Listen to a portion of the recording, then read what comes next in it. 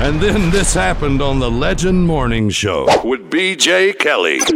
Our legendary hero of the day is a teenager who was out fishing, reeled in a wallet that had $2,000 in it. He tracked the owner down, gave it back to him, wouldn't even accept a reward for it. He needs to make sure he downloads that story onto his phone. He needs to print it off. He needs to save it because that's a fish story no one's going to believe. Nobody's going to believe that fish story right there, are they? By the time he gets to be an old man, that wallet's going to have $100,000 in it, you know? That's right. That's the biggest wallet I've ever seen. That $100,000 in it.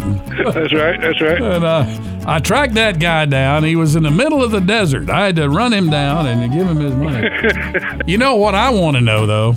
I want to know where he went fishing. I want to know where his fishing hole is. That's what I want to know. I want to know what he used for bait. Yeah. The Legend Morning Show with B.J. Kelly on 96.9 The Legend.